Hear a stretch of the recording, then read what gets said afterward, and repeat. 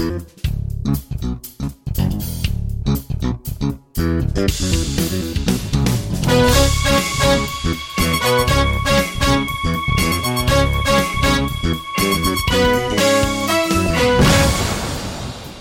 and welcome to the podcast of Tech.eu, Europe's premier technology industry information portal and market intelligence platform. This is our episode number 121, recorded on June 11th, 2019.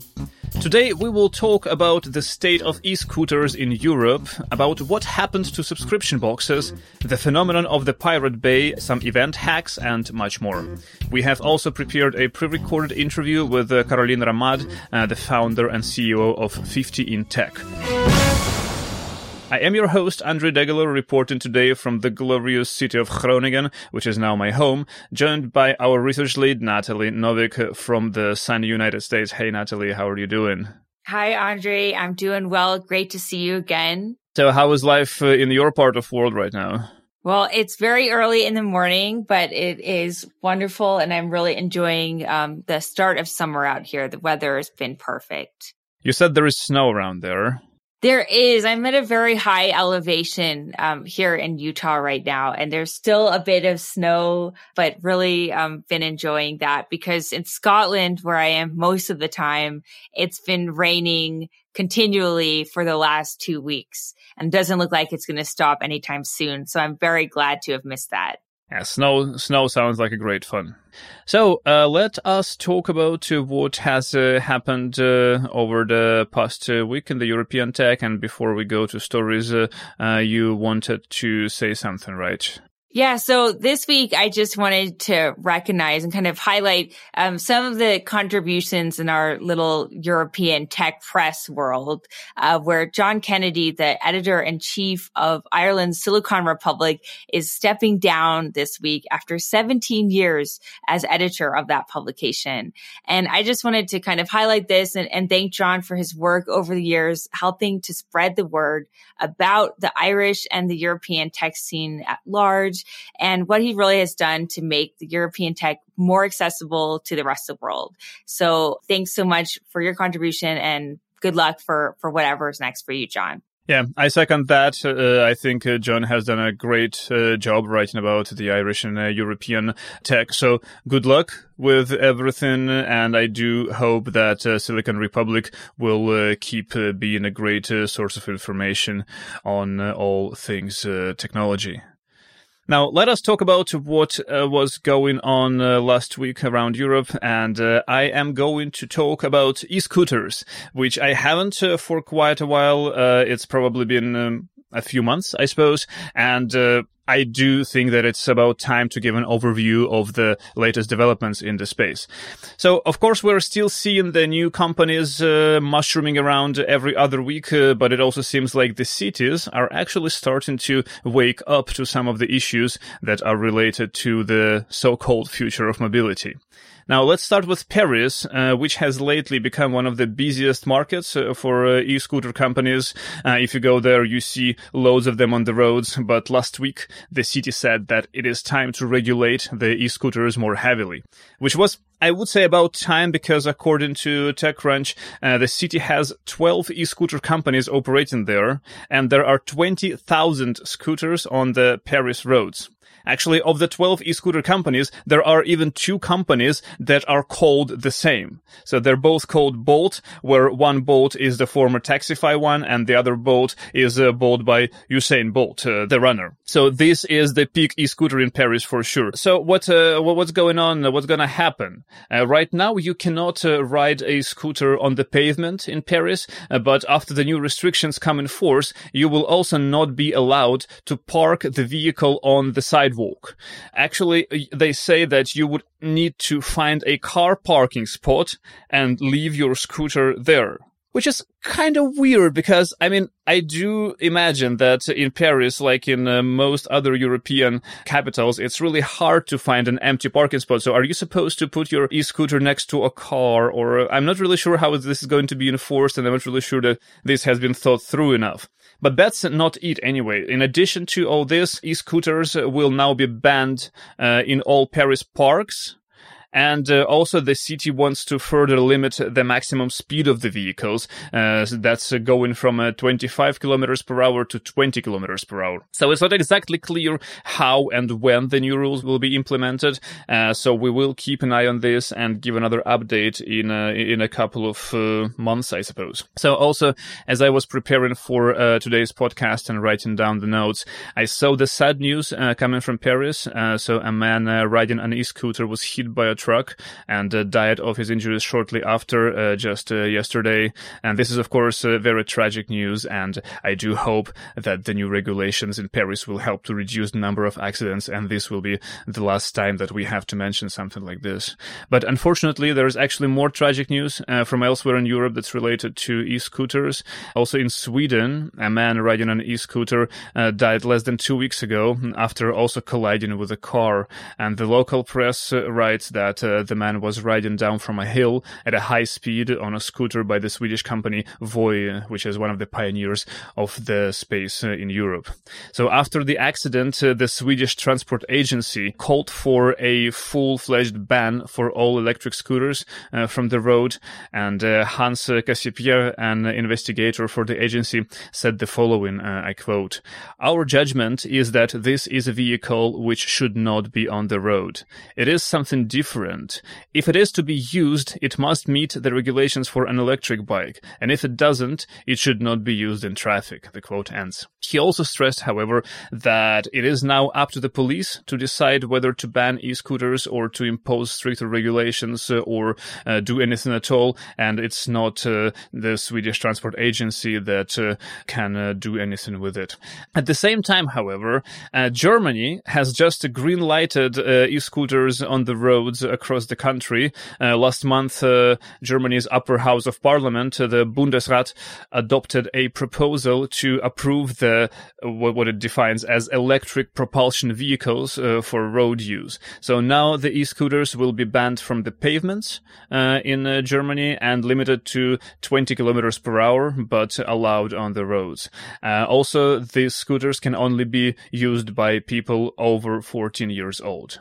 So with the new regulation, I do see that Germany may actually become Europe's largest market for e-scooters, maybe after France. And I just do hope that the Germans will put the experience of other countries to good use and manage to avoid accidents on the roads as much as is humanly possible. Andrei, with any of these new regulations, have you seen anything about helmet laws or any sort of protective wear? I actually tried to research this. I had little time to do so. But as far as I understand, even if there is this sort of regulation, and I think in some countries you are actually required to wear a helmet, but I don't think it's being actually enforced. That's interesting. I would expect something like this to become a more of a strict rule, of course, because, I mean, this sort of speed is enough to get seriously hurt, even if you just fall on the ground and injure your head. Because many of the American regulations kind of are requiring the use of helmets. A lot of cities are banning the e-scooters here. But what's interesting, I think, the debate in Europe about kind of speed, these can have the potential to be very, very dangerous. Last month, I had a chance to visit Bolt's headquarters in Tallinn in Estonia, and we had a chance to ride all of the e-scooters. And there was a bunch of us in our group, and some of us were taking the opportunity to ride basically as fast as possible with the e-scooter. And they do get up to quite a high speed, 20 kilometers an hour. It's pretty fast, especially if there's no protection. It's just you kind of standing on this little plate with these two wheels. It's a very unique experience, I'd say. Yeah, I guess so. But also with the size of the wheels, 20 kilometers per hour becomes much more of a dangerous speed than, for example, on a bicycle, because on a bicycle with large wheels, you don't really care about some small holes on the road, for example. But if a small wheel of an e-scooter gets into this crack or whatever there is, it can be pretty bad.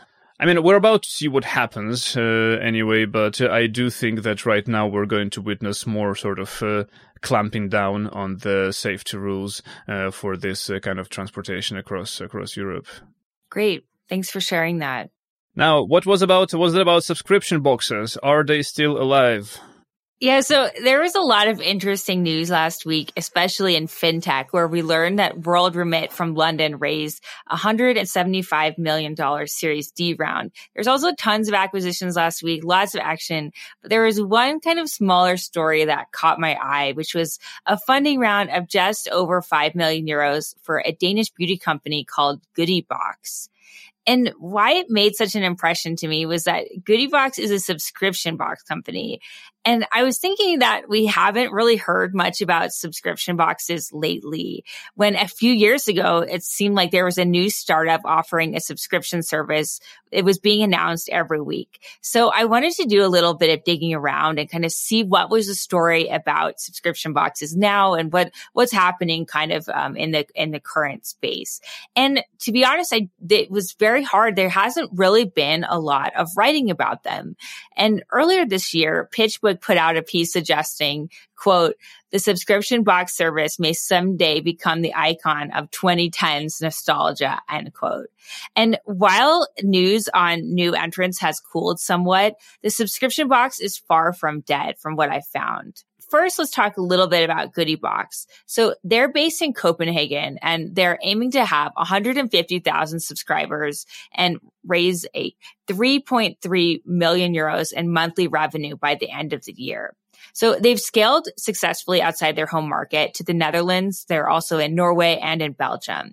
But beyond their subscription box, they've diversified to their own direct-to-consumer makeup line, which is another growing trend we're seeing elsewhere around Europe. For example, with the Paris-based Typology, which launched in February. So subscription boxes have become popular in the wake of successful outings such as Dollar Shave Club in the United States. Dollar Shave Club is a men's subscription razor club that quickly became a unicorn in the late 2000s, the early part of the 2000s. So according to data by PitchBook, the biggest boom in funding for subscription boxes happened between 2011 and 2016, tapering off a bit recently with fewer deals, but also much larger deals. So makeup and beauty products are one of the areas where subscription boxes remain the most popular. In 2017, Glossybox, which was a clone of the US-based Birchbox and launched by Rocket Internet in 2011, was acquired by the Hut Group for an undisclosed amount of money. The company's really gone on to be very successful, but at the time of their acquisition, the company had raised $72 million. Birchbox, the American unicorn company, also competes in Europe with offerings in the UK, Ireland, Spain, and France. In Denmark, Goodiebox competes with another entrant called Falinas. But in the UK, I counted over 15 different makeup subscription offerings out there. And according to McKinsey research, women are more likely to buy into subscription boxes than men are. They weren't totally sure why that was, though. What does it take to have a successful subscription box? Well, McKinsey finds the most successful companies tend to follow one of three paths. The first involves curation, such as companies like Outfittery that we spoke about last week, which offer personalized items based on individual preferences. The second is about replenishment, so including things like Dollar Shave Club and FFS, which is a London-based razor club for women. So things that you need to buy continually. And the third category is about access. So boxes providing exclusive deals or access to limited edition products. An example here is Scotland's own Vegan Kind box, which is the most popular subscription box for vegans in the UK. Goodiebox is also an example of one of these access type models. But across Europe and in the United States, it seems that the launch of new subscription boxes has cooled somewhat compared to a few years ago. In the last year, there has been a few announcements about new companies in this space, but for successful offerings, they're going from strength to strength. Case in point, so the UK-based Butternut Box, which is a subscription for pet food, raised a £15 million in a recent round by Five Seasons Ventures and White Star Capital.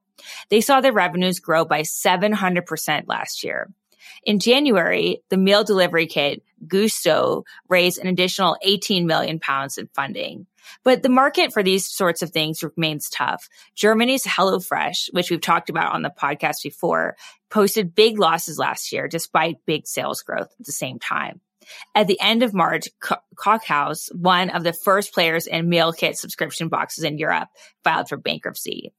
So we're not seeing the demise of subscription boxes just yet, but what we're seeing is companies with this business model relying less on novelty and working really hard to find the right product market fit and to find a sustainable business. Overall, there's likely to be greater consolidation in the market, as we saw with the news last week of the merger of Outfittery and Motomoto. So, Andre, are you subscribed to any of these subscription boxes, or would you subscribe to any of them? No, I'm not. And honestly, I was just thinking about it. So, I mean, I do understand that we're in a bubble and in an echo chamber and whatever, but I don't know a single person who would have ever mentioned to me that they are subscribed to one of those boxes. So I don't really see, like for myself personally, of course, a lot of use in this, and I don't really see what sort of box I would like to subscribe to. I don't also use razors for shaving, so I am totally out of that category. So I'm not really sure. No, how about yourself? I subscribed to HelloFresh for a little while several years ago, and we enjoyed it, but we got frustrated with the amount of excess packaging, the wastage, having to be there for the delivery driver when he arrived. It just kind of became more hassle than it was worth. And in terms of makeup subscription, I don't know if I would use all of it. And if I was getting it all the time, it just seems like a lot of consumption, but some people seem to really like it. So, I was surprised to find that there is such a sustainability in this space and that so many companies are still making a go of it with this business model. Speaking of that frustration of having to be there when the driver arrives, actually, I was just listening to some news podcasts lately, and I heard an interesting story that now, actually, I think Walmart, if I'm not mistaken, they want to solve this for you by having the delivery people to offload the groceries straight into your fridge.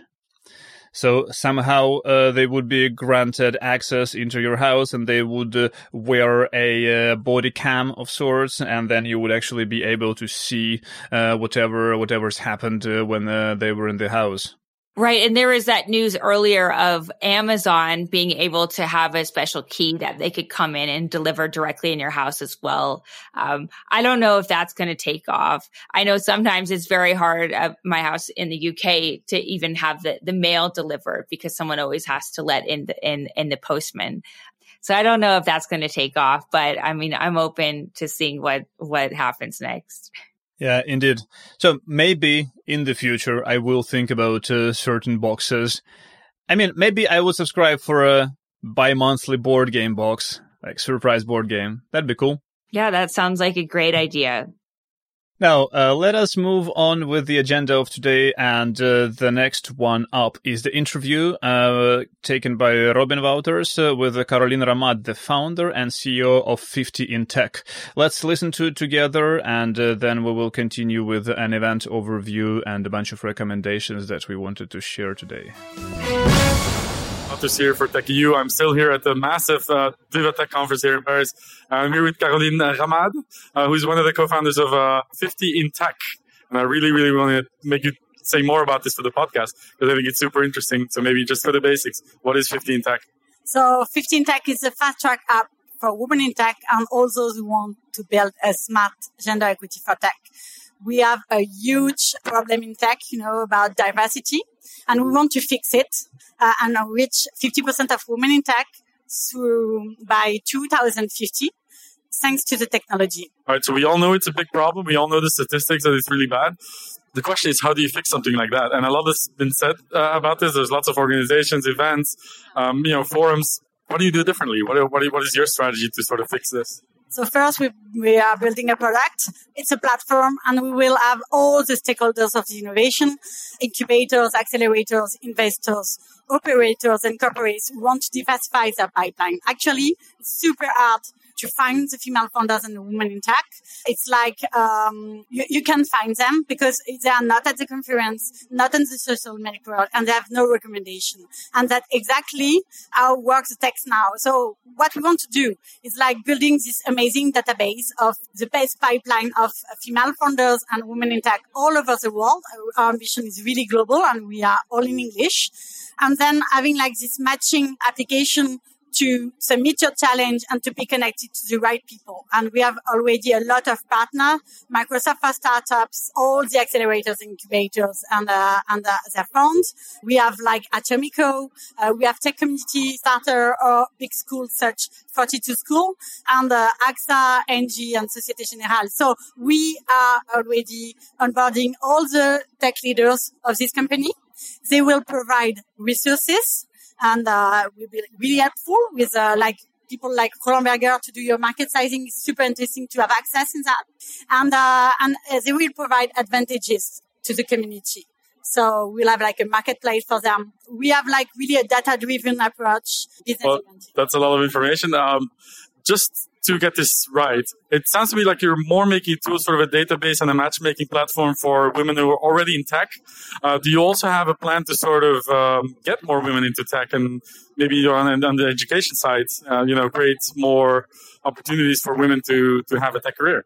Yeah, in fact, we are working with the students of school. So 42 School is our first partner. Because of that, they really want to attract more women in tech.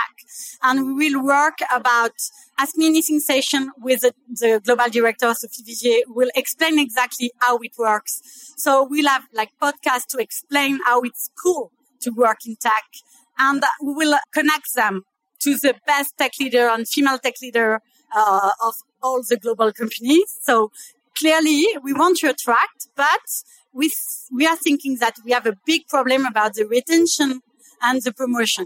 And I think we have startup in the market. We have women in tech in this company, but 46% of the women in tech in Europe have experienced discrimination last year. So what we need to do is first working about the unconscious bias, working about sexism and fighting against ageism in tech. And then we will attract a lot of women in tech. The fact is that today, after their first experience, women in tech are leaving their job. So we can work about education. But if you arrive in a company and you have a lot of problems with sexual harassment and everything, you will leave tech and we will lose a lot of economic opportunity, because this question of gender equity for tech, it's not a question of charity. It's an opportunity growth. It's 9 billion euros for Europe, for the GDP, it could grow. It's really enormous, and we are missing opportunities in terms of venture and investment. We are risking a lot of money because having like all male team with all male employees, you can be sure that in 1 year you will have a problem with the first girl employee. So what we need to change is first what we are doing now inside the companies, inside the venture capital, a lot of unconscious bias. Then we can attract, because now they are leaving tech forever. I think that's a fantastic idea. I think what you're building is really, really nice. Can you also turn it into a business? Because now you rely a lot on partnerships. Do you think it could be a really good standalone business on its own? Yeah, it's a serious business, 15 Tech, because we already sold 160,000 euro in less than 1 month. And we are building a SaaS for the big companies, such as Microsoft. That diversity inclusion is a huge problem.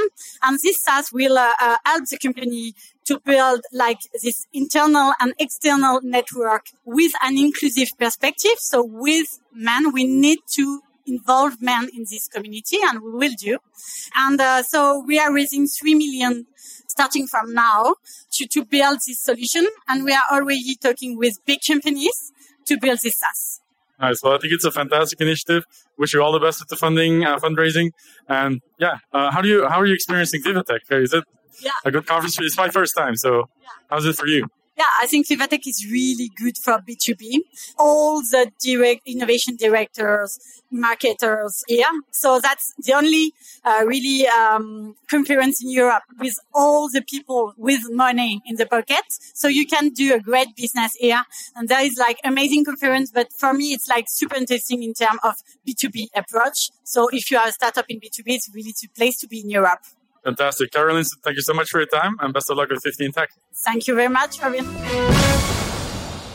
Welcome back to the podcast of Tech.eu. We have just listened to a great interview with Caroline Ramad. I am very fond of what she's doing.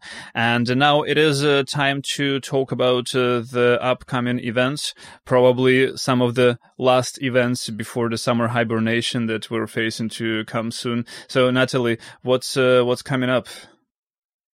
Right. So June continues to be a great month of events. And I think a lot of things are happening in June because as you mentioned, over the summer, things tend to get quiet. And currently right now, Health Tech 2.0 is taking place in Helsinki. Later this week is the NOAA conference in Berlin, and SaaStr is also going to be taking place in Paris.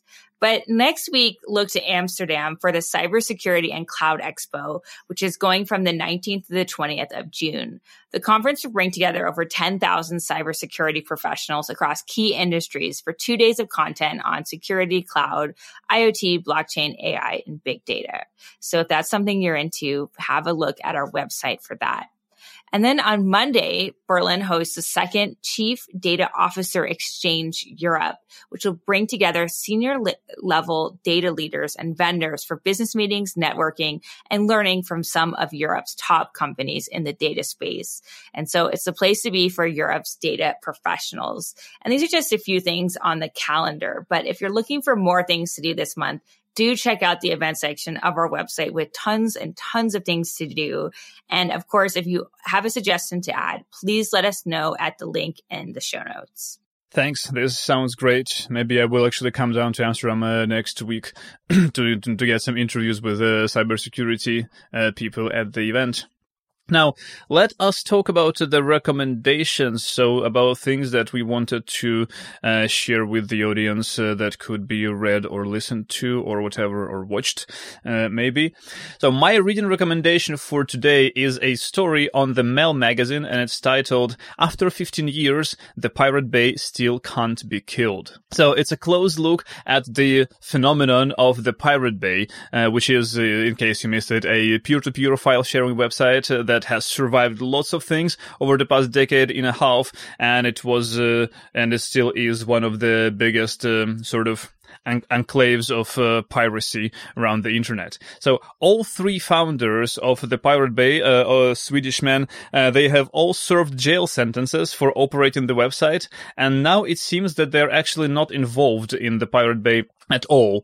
But apparently the service is being still operated by an anonymous crowd of die-hard pirates who just keep putting up mirror websites faster than they're shut down or blocked by the governments or internet service providers. So it seems like it has become a movement of sorts, which didn't quite happen with many other similar platforms like, I don't know, Kick-Ass Torrents or Extra Torrents or any others. But right now, the Pirate Bay with the same pirate ship and sails on the logo is still out there, and it's really easy to find all the dozens, if not more, of the mirrors around online. So if you're interested in the story of the Pirate Bay and what's going on there right now, check out the piece to learn more, and I will leave a link in the show notes.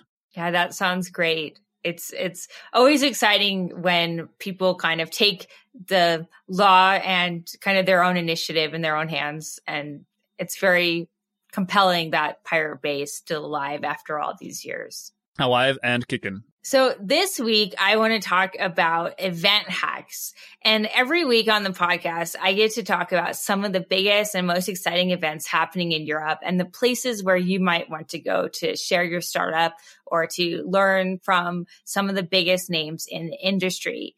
But when it comes to choosing events, there's tons of variables out there. And as we all have limited time, money, as well as different objectives of what we might want to get out of the event. But once you're there, how can you make the most of your time? This week, I wanted to share a little YouTube series with you, which is called Event Hacks, which is done by Ben Costantini, the founder of Startup Sesame. In this series, he has a number of kind of roughly 2-minute videos about how to make the most of your time at events. So how to get your name out there, how to network effectively, how to get on stage, etc. So they're very quick, provide some really valuable food for thought and advice. And I think all of us can really benefit for a refresher on a number of these these topics. So I encourage you to check those out, especially before we head into the last couple events of this month and then when the events start kicking up again in the fall. That's very interesting. I'm certainly gonna watch it for myself. And if you are going to watch this as well, do let us know on Twitter or elsewhere what tips you like the most and what event hacks you are using yourself, so that we might put together a short list later in the podcast. Now, it is time to wrap it up for today. I do hope you enjoyed listening to us. If you're not a subscriber yet, do subscribe today on your favorite podcast app. And if you are listening on iTunes, please take a minute to leave us a review. This will help others find the show and will mean the world to us. Tell a friend or colleague about the podcast if it is relevant for them, and follow our updates on Twitter at tech_EU. Audio engineering for this podcast is done by SoundPulse. That's sound-pulse.com. Please feel free to email us with any questions, suggestions, and opinions at Andriy@tech.eu and Natalie@tech.eu. Natalie, thank you so much for joining today early in the morning. Enjoy your nature, your snow, your sun, and everything around. Thanks so much, Andriy, and thanks for having me yet again. Thanks a lot for listening. Enjoy the rest of your week, and we're going to talk to you next Wednesday. Bye-bye.